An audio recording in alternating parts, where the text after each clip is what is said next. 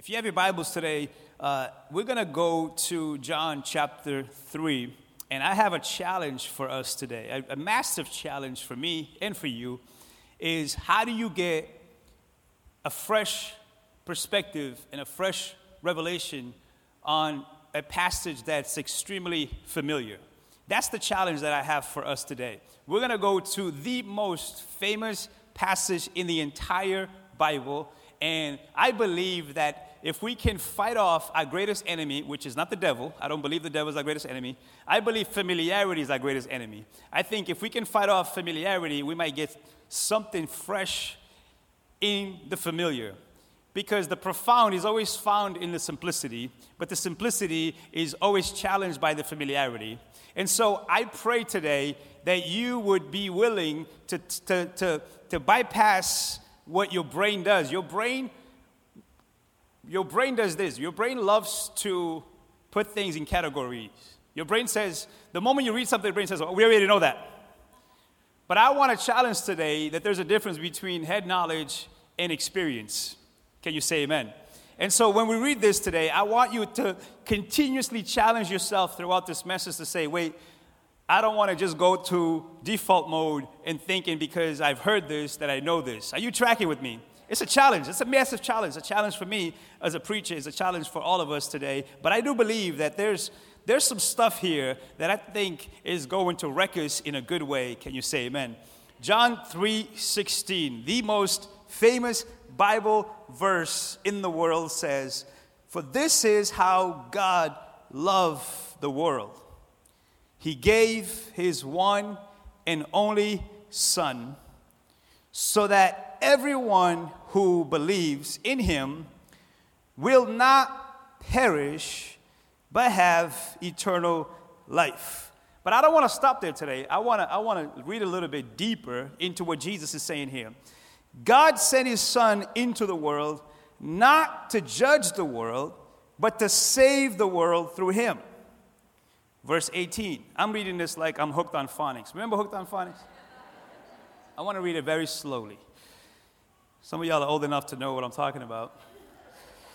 Verse 18. There is no judgment against anyone who believes in him, but anyone who does not believe in him has already been judged for not believing in God's one and only Son.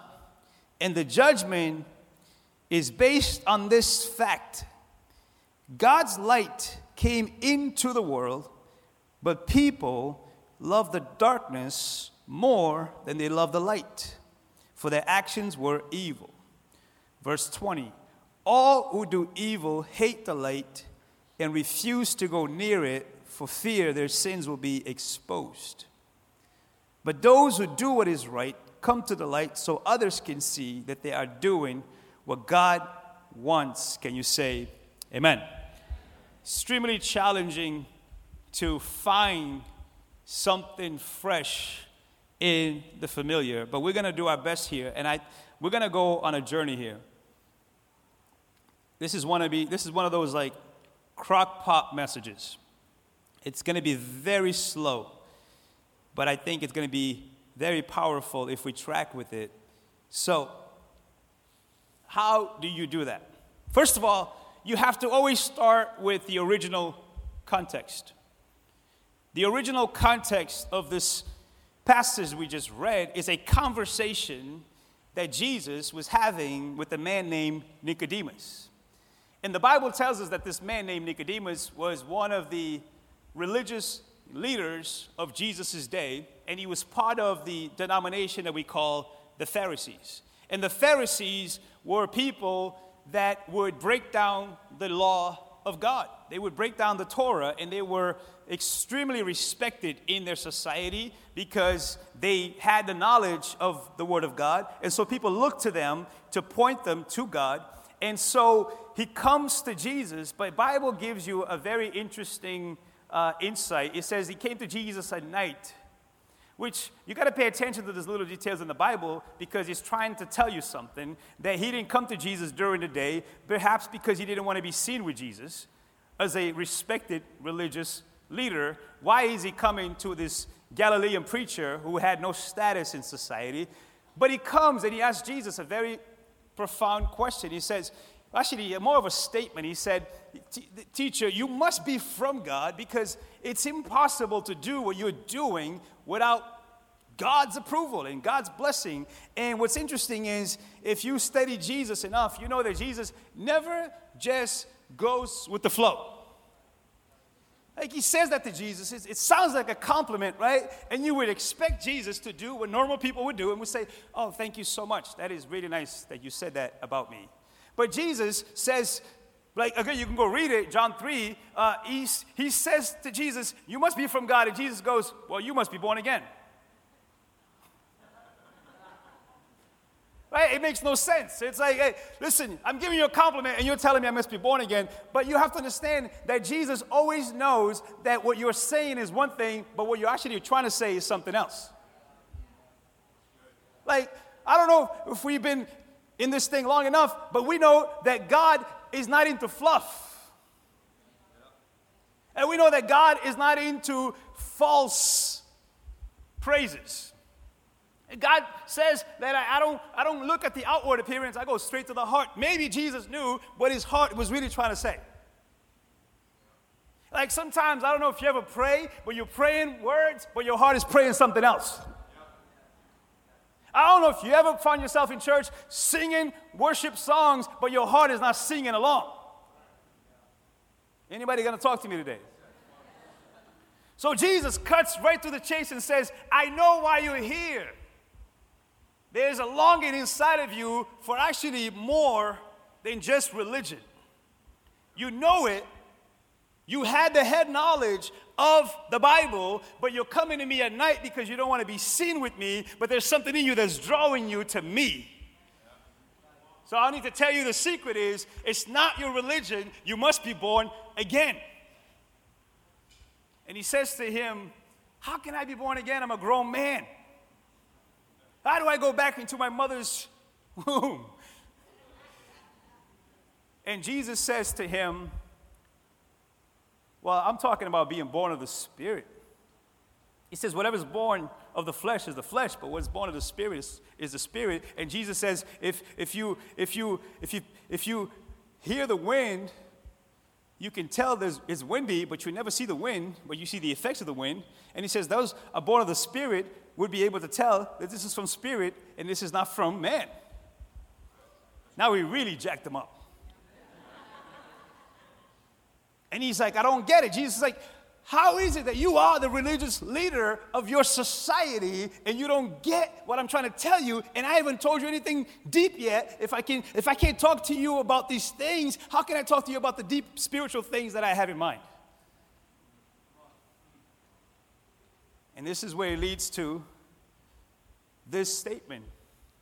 For God so loved the world. Now, why is this important? We're going somewhere here. You have to understand that by this time, the Jewish people were under the Roman Empire. They were basically slaves, and they were really believing that God would send a Messiah, a Savior, to rescue them. But they believed that their Savior would rescue them from Rome and set them free to be their own people. But here, we find them more concerned with self-preservation than they're actually concerned with God's will for the world. Why do I say this? Because by this time when Jesus comes on the scene, they're trying to preserve their culture from being inundated by the culture of the Roman Empire. They don't want to be infiltrated, and they don't want to be associated with people who doesn't associate with who they are. And so they're kind of like in this place, but they try to keep themselves insulated and isolated so they don't get inundated by a different culture and perspective of life. This is a little deep for 9 o'clock in the morning, but track with me. When Jesus says to him, which, by the way, this conversation was a one-on-one conversation, the greatest verse in the entire universe was given to one man who happened to be religious. It blows my mind. It's how much Jesus cares for people. But here's the thing. When he says, for God so loved the world, that's foreign to a Jewish person who was only thinking about self-preservation at this time. Like, what about us? What do you mean the world? Which tells you, if you know the Bible and they know the Bible, that they lost track of what God had in mind for them all along. Because the whole thing started when God called a man named Abram and he said, hey, Abram, I'm going to pull you out of where you are and I'm going to take you to this promised land and I'm going to bless you to be a blessing to all the nations. But somewhere down the line, became about self-preservation. It wasn't any longer about reaching the world. It was about reaching just us.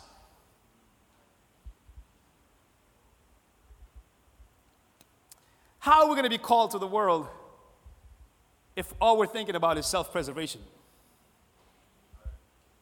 This is why Jesus said, I came for my own, and my own didn't even recognize me. Because my own were just concerned with themselves. So in other words, he is living among their own people who've been wanting a Messiah, but because they had their own concept of the Messiah, they missed the Messiah. Because they were so caught up on self-preservation. I want to let you know today that there is a version of Christianity who is only concerned with self-preservation, not concerned with reaching the world. And I get it. And I understand it. Because it's scary out there. I get it. Things are changing all the time. I get it how easy it is to just be like, hey, let me just take care of my family and my own. I get it. I get the human instinct to say, forget that. We're just gonna take care of us and we good. But the problem is, if we call ourselves followers of Jesus, Jesus says, I came to reach the world. I didn't come for self-preservation. Matter of fact, if he had come for self-preservation, this thing should have died way back then.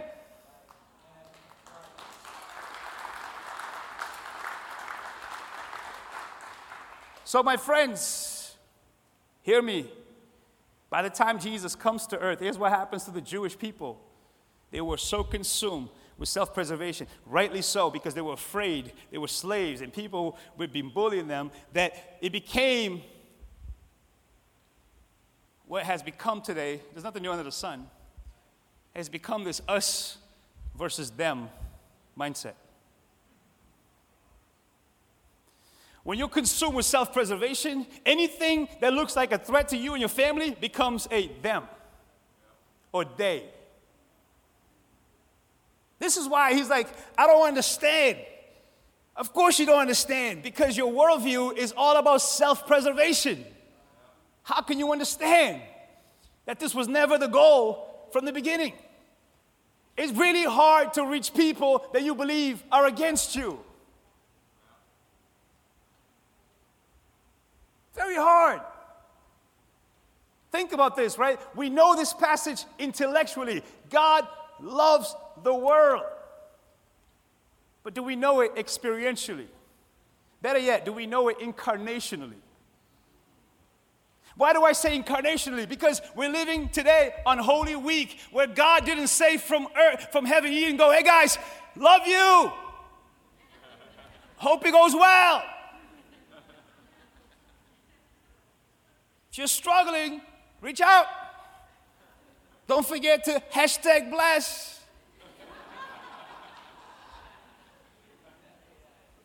Right? He knew that wasn't going to cut it. He knew that wasn't going to be enough. He knew that he had to put on flesh and blood and bones. He knew that he had to humiliate himself and humble himself and become another human being to walk the earth in the middle of the mess, to be able to say, hey, you actually have a God who cares incarnationally. You have a God who has a hand. You have a God who has eyes. You have a God who can speak. You have a God who has legs to go. You have a God who is not enough. It is not okay with just telling you he loves you. You have a God who wants to demonstrate that he loves you, because love is not just something that you say. Love is something that you do.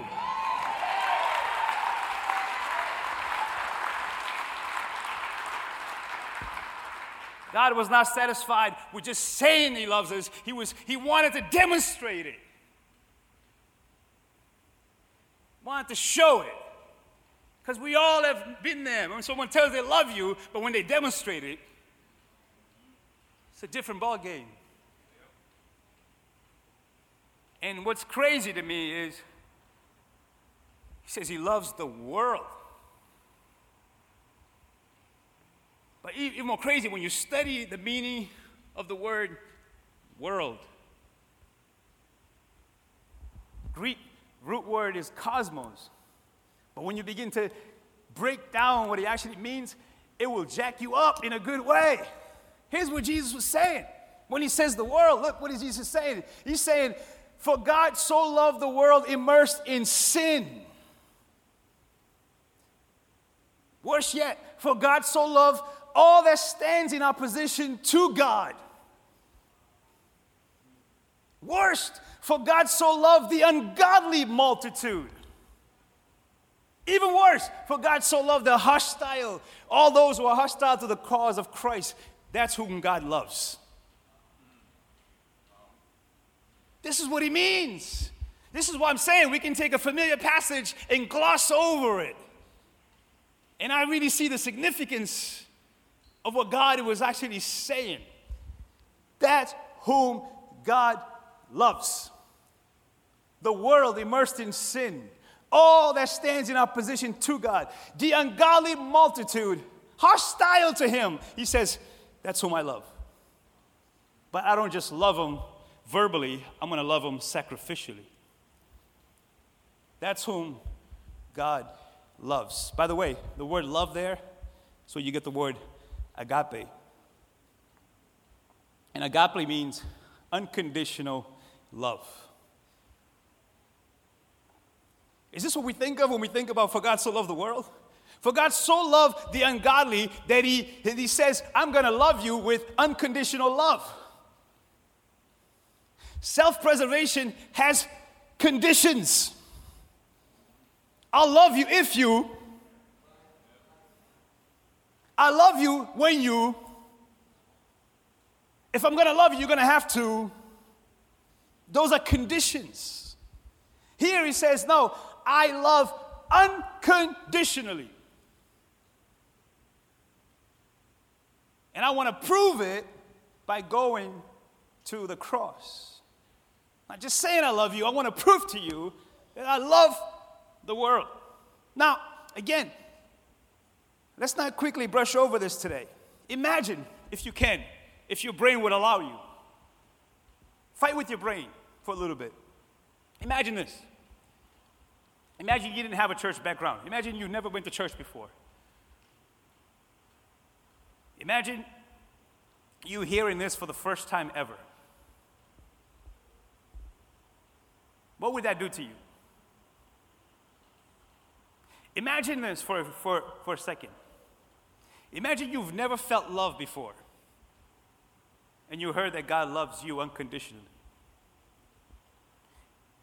Imagine you didn't even feel worthy of God's love, and you hear God says, I love you unconditionally. Imagine this. Imagine you felt ashamed and guilt about things you've done that you're not proud of in your life, and God says, I love you unconditionally. Imagine you came from a background where no one uses the word love ever, and you hear God says, but I love you unconditionally. Imagine you were told your whole life you were a terrible person, or even being called a terrible sinner, worthy of God's wrath, but you hear God says, but I love you unconditionally. Imagine you grew up in an environment where you felt like you had to earn people's love, but here you hear God say, but I love you with an unconditional love. What would that do to a human psyche? What would that do to our minds and our hearts? What's crazy, it says, I love unconditionally for whoever. The word whoever in Greek is very interesting. It means anyone. Anyone. And the word believe is powerful. It says, if you believe. Here's what the word believe means. It's much more than an intellectual awareness. It says, believe means to trust in, to rely on, to cling to. Imagine, for God so loved the world that he gave his one and only Son, that whoever trusts, relies, and clings to him will have life, and life eternal. But I think we can go a little bit deeper. Imagine if every single human being personalized this verse. Imagine if we read it this way, right? Imagine if we read it like this. For God so loved me that he gave his only Son for me, that if I believe, trust, rely, cling to him, and trust him as my Savior, I won't perish, but I will have eternal life. What would that do to every human being? Imagine the world woke up to this every day. Imagine that is your mission statement every day. You wake up and you say, for God so loved me. Imagine we also went down to verse 17 and we read it this way. For God did not send his Son to judge me or condemn me, but that I might be saved through him. Imagine that. This is what I think about. There was a song that John Lennon imagined, there's no heaven. Well, I imagine a world where heaven comes to earth.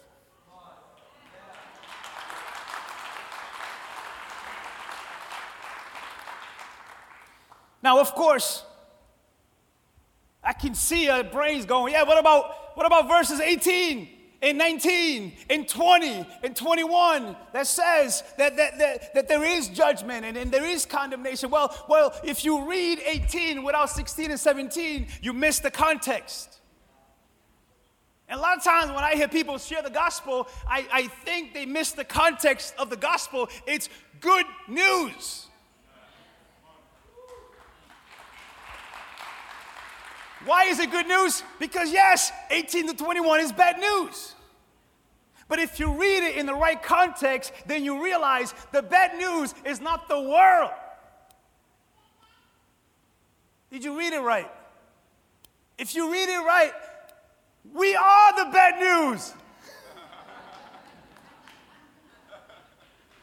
Like, you ever heard people say, I got good news and bad news? I don't know how you are. Some of y'all are like, give me the good news first. Some of y'all are like, give me the bad news first. I don't know. How are you? I don't know. Tell your neighbor, I'm the bad guy first. Give me the bad, give me the new. I don't know. But here, my friends, it's both. There's no good news if you don't realize that you are the bad news. It's not the big bad world that's the bad news. You are the bad news. He says you stood already condemned without Jesus. So what would be the point of you telling the world they're condemned when you are part of that condemnation?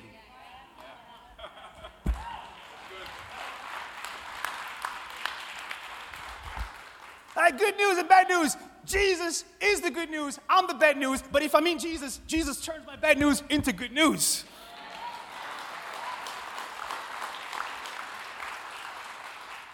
So there's no need to keep reminding people of how condemned they are, because people who are paying attention to themselves already know. Isn't that funny? I feel like some preachers have the need to gather people and remind them of who they used to be. I don't know about you. I don't need to be reminded. I live with me. It's not a day that I don't check in.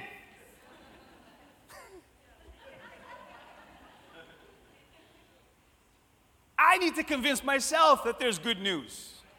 I don't need to convince myself that I have bad news.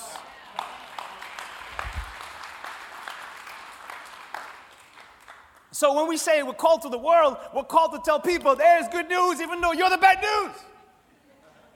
Or better yet, we are the bad news. All of us. But God so dearly loves people. Now I want to get a little bit more personal. Because for God so loved the world sounds so broad.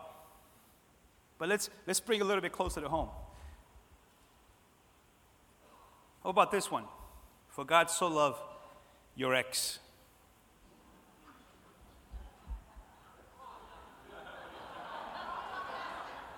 Him? Yeah. Her? Yeah. Because if you're bad news, they're bad news too. You can't get to choose. They're bad news and you're good news. How about this one? For God so loved your boss. Him? Her? How about this one? For God so loved that hater on social media. I heard a great meme the other day. Someone said, Lord, deliver me from all my haters. And the Lord responded, ain't no one thinking about you.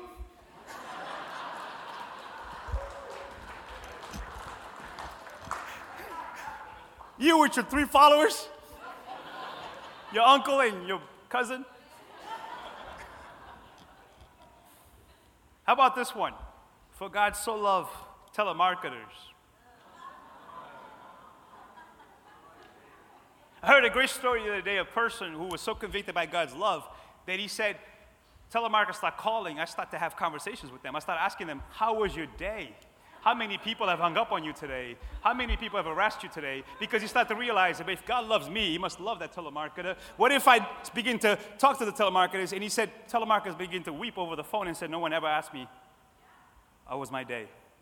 He says, I begin to pray with telemarketers. He says, I don't buy anything, but I give them the love of Jesus.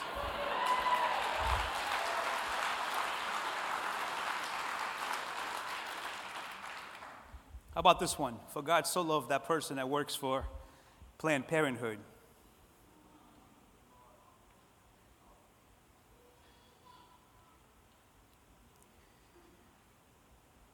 For God so loved President Biden. For God so loved your Republican friend. For God so loved your Democratic friend. How about this one? For God so loved that homeless guy down the street that I see when I drive up to church, but I don't want to look him in the eye.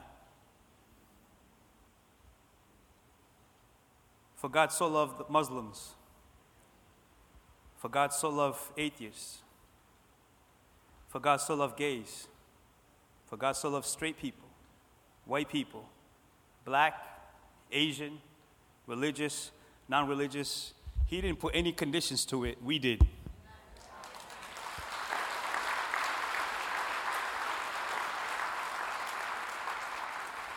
We did out of fear of self-preservation.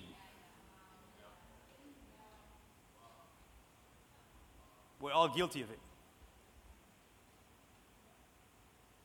Following Jesus, real following Jesus, not going to church, is extremely uncomfortable. Because Jesus will challenge everything that you believe in. I know Jesus, for me, he exposes my selfishness. He exposes my prejudice. He exposes my pride. I have personal agendas that Jesus will expose if I'm being honest. And sometimes I wonder this, if we have the same agenda as Jesus does, do we care about the things that Jesus cares about, or have we created our own agenda and asked Jesus to bless it?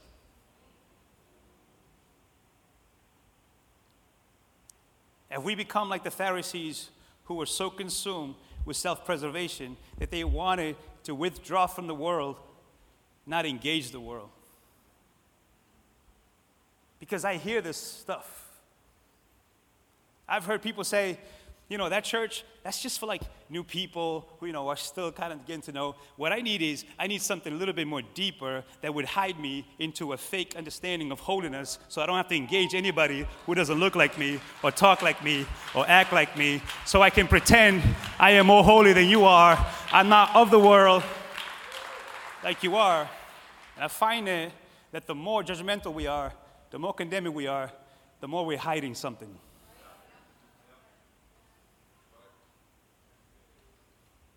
So let's create more churches who are into self-preservation, who doesn't engage the world because the world is bad. But Jesus loves the world. Let's create more churches who are so deep theologically that they have no room for anyone who doesn't look like them or talk like them or act like them or believe like them. There's no room for baptisms. There's no room for new people. There's no room to make the kingdom of God richer and hell poorer because we don't have room to reach the world. We're just self-preserving ourselves from the world. And we call that spiritual maturity. And of course, you have to ask the question, yeah, but didn't Jesus say, be in the world, but not of the world? So what about that, Pastor? Yeah, my question is, what did Jesus actually say? Because a lot of times I hear people put words in Jesus' mouth. But what did Jesus actually say about being in the world, but not of the world? I think it's important to ask that question and ask Jesus to answer that question. What did he actually say about being in the world, but not of the world? Like, we have to look at it, right? Because it's really hard to reach a hostile world if we don't have Jesus' heart.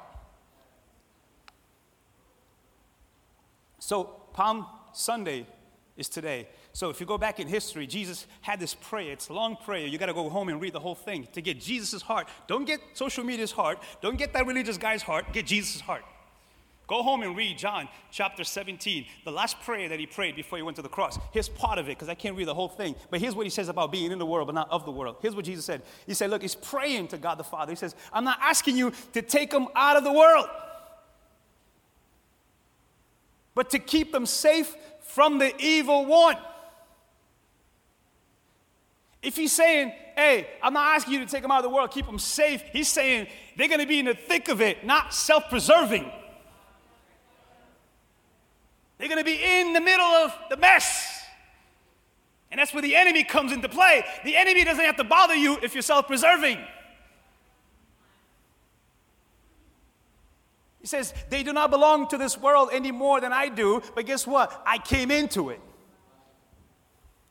Make them holy by your truth. Make them set apart by your truth. That's how they can go into the world. If you can sanctify their hearts, then they can be anywhere and be who we call them to be.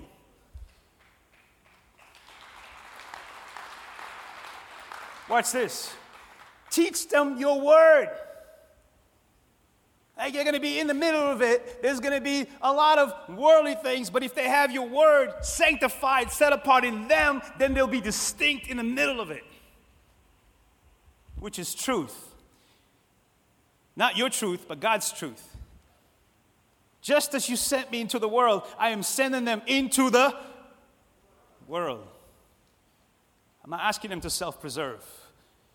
I'm asking them to plunge into the world with the truth. A few years ago, I don't know if you remember this, but we used to have this bracelet. It became famous, called WWJD. Remember that? Everybody and their mama was wearing them. Oprah had it, Tiger Woods had it, NBA players had it, atheists had it. I mean, it was a trend. What would Jesus do? I think we need to start asking that question all over again. Not, what would that preacher on YouTube do? Not, what would the guy who just wants to self-preserve do? But what would Jesus do? Because these are Jesus' words. And if you break down what he's saying here, he's saying be rooted in truth. Be rooted in God's truth, not your truth, not the world's truth. Be rooted in God's truth. If you're rooted in truth, then it's easy to discern a lie. But when you're not rooted in truth, anything can look good and truthful. He says, be holy, set apart. Set apart does not mean away from everybody. It's in the middle of it. How are you going to know you're holy if you're not around unholiness?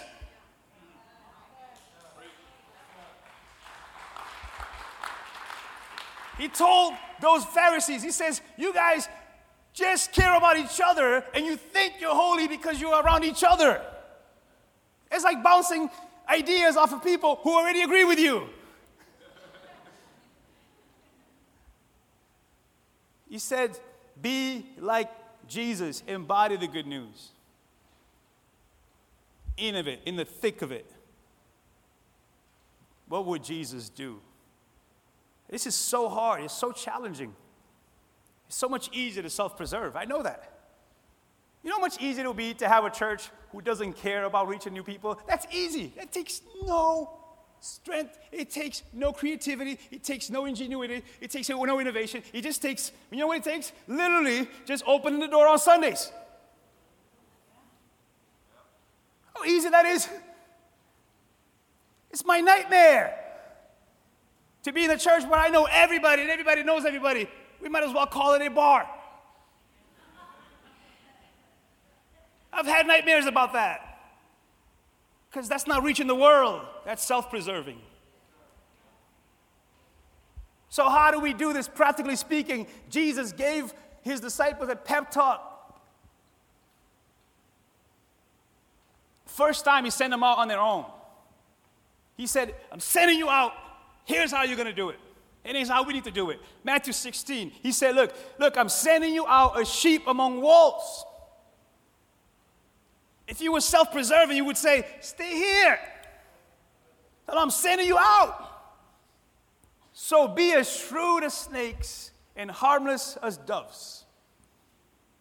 How's that for a pep talk? Say, I'm going to send you out. You're like sheep. There's going to be a lot of wolves out there. But here's how you're going to do it. You're going to be really, really shrewd. Which, by the way, if you haven't done a study on the word shrewd, usually that's used for the enemy. We say that person's a snake. I don't trust that person. Jesus is like, I want you to be like a snake. It's like, wait, what?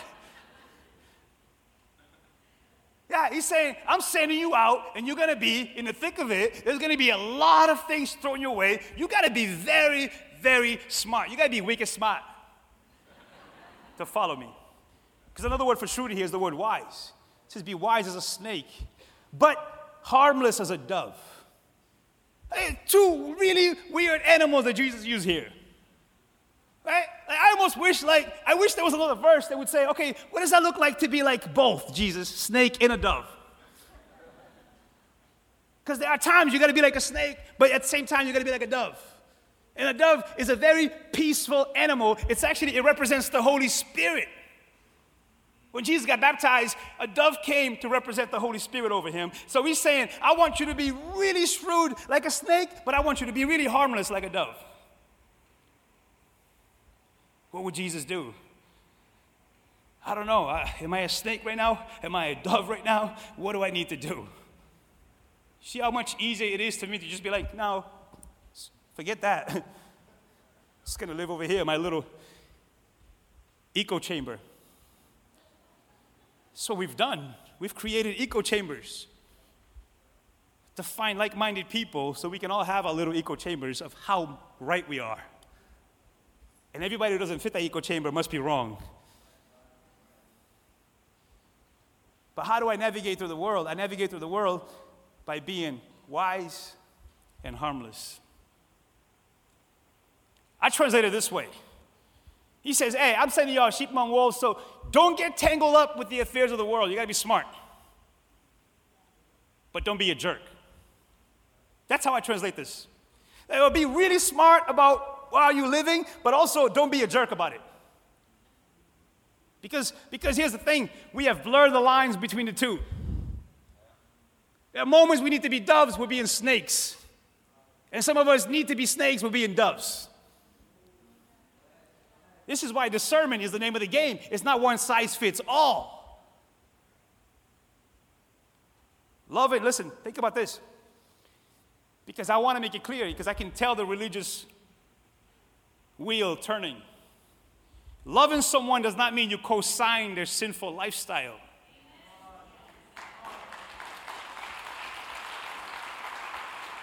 This is where, no, what are you doing? Go back. This is where this comes into play. Be smart about this. Be wise about this. But can we be honest? Here's why self-preservation is so much easier. It's so much easier. Here's why. Because there's so much about today's culture that we don't like. And it's easy to make an excuse not to love people.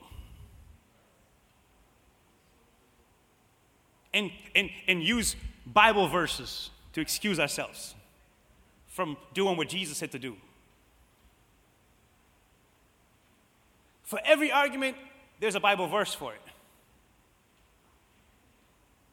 Trust me, I study the Bible. So that's easy to do, my friends. Self-preservation comes naturally to us. It's the survival of the fittest. It's evolution. That's easy. But Jesus is saying, no, that's not the goal here. The goal here is to reach the world. So I have to fight like a snake and be harmless like a dove. But it doesn't mean I'm co-signing people's lifestyles that doesn't align itself with the truth of God. That's why I need to be rooted in God's truth, so I can call a lie when it's a lie and call it what it is and not get sucked into it. Because Jesus said he came with grace and truth. If you take one from the other, you're going to get an imbalanced understanding of Christianity. So I leave you with the charge that Paul gave Timothy, which, by the way, Timothy lived in a Gentile world. Nicodemus lived in a Jewish world. Timothy lives in a Gentile world where everything was everything. So here's what Paul says to Timothy, which I believe we live in a Gentile world where everything is everything. He says, here's what you got to do. You should keep a clear mind. That's where the wisdom comes into play. The snake comes into play. In every situation, don't be afraid of suffering for the Lord, because when you stand up for truth, sometimes you get crucified. Here's the other thing that people don't understand about Jesus. He didn't get crucified because he was Mr. Nice Guy. He was crucified because he disrupted the system. And they hated him for it. By the way, who crucified him? Religious people and political people. Wow, that doesn't happen anymore.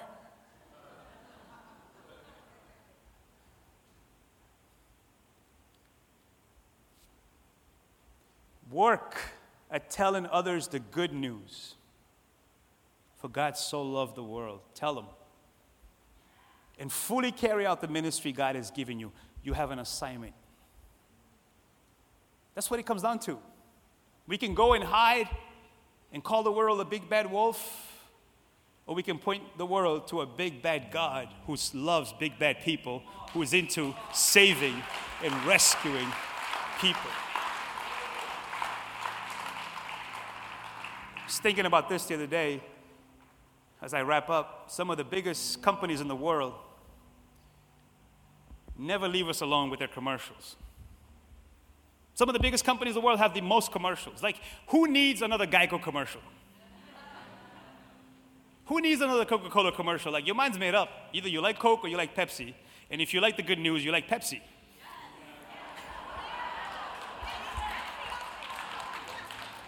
Now we're going to get a whole theological battle over Coke or Pepsi. Pastor said he likes Pepsi. I'm offended. You should be. You have terrible taste buds.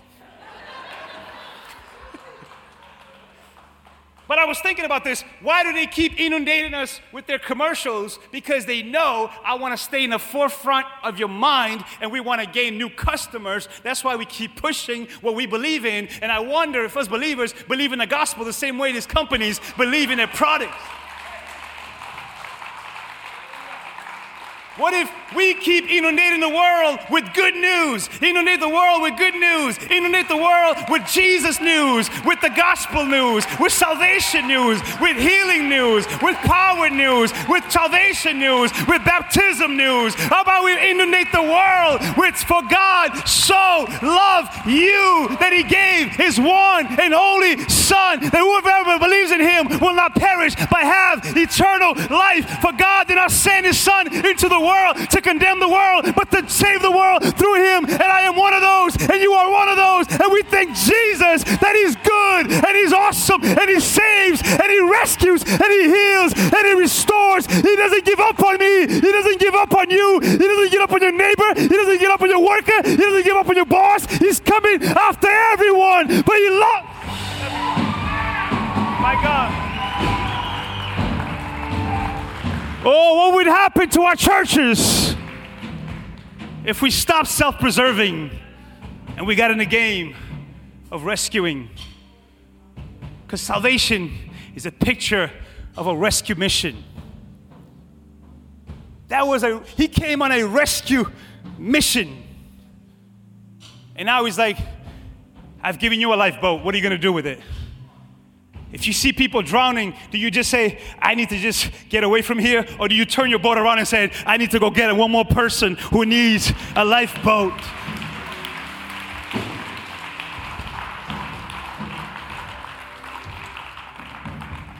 That's the good news.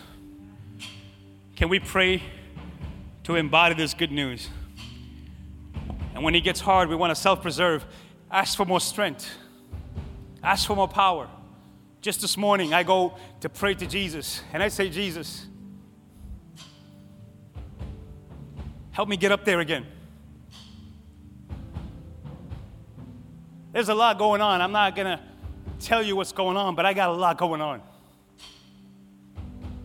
But I say, Jesus, help me get up there again.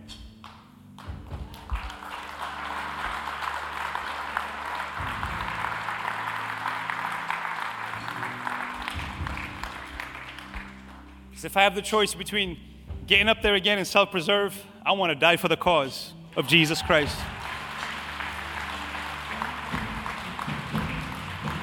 Come on, let's pray together. Father, we pray that we are your people, redeemed by the blood of your Son, Jesus.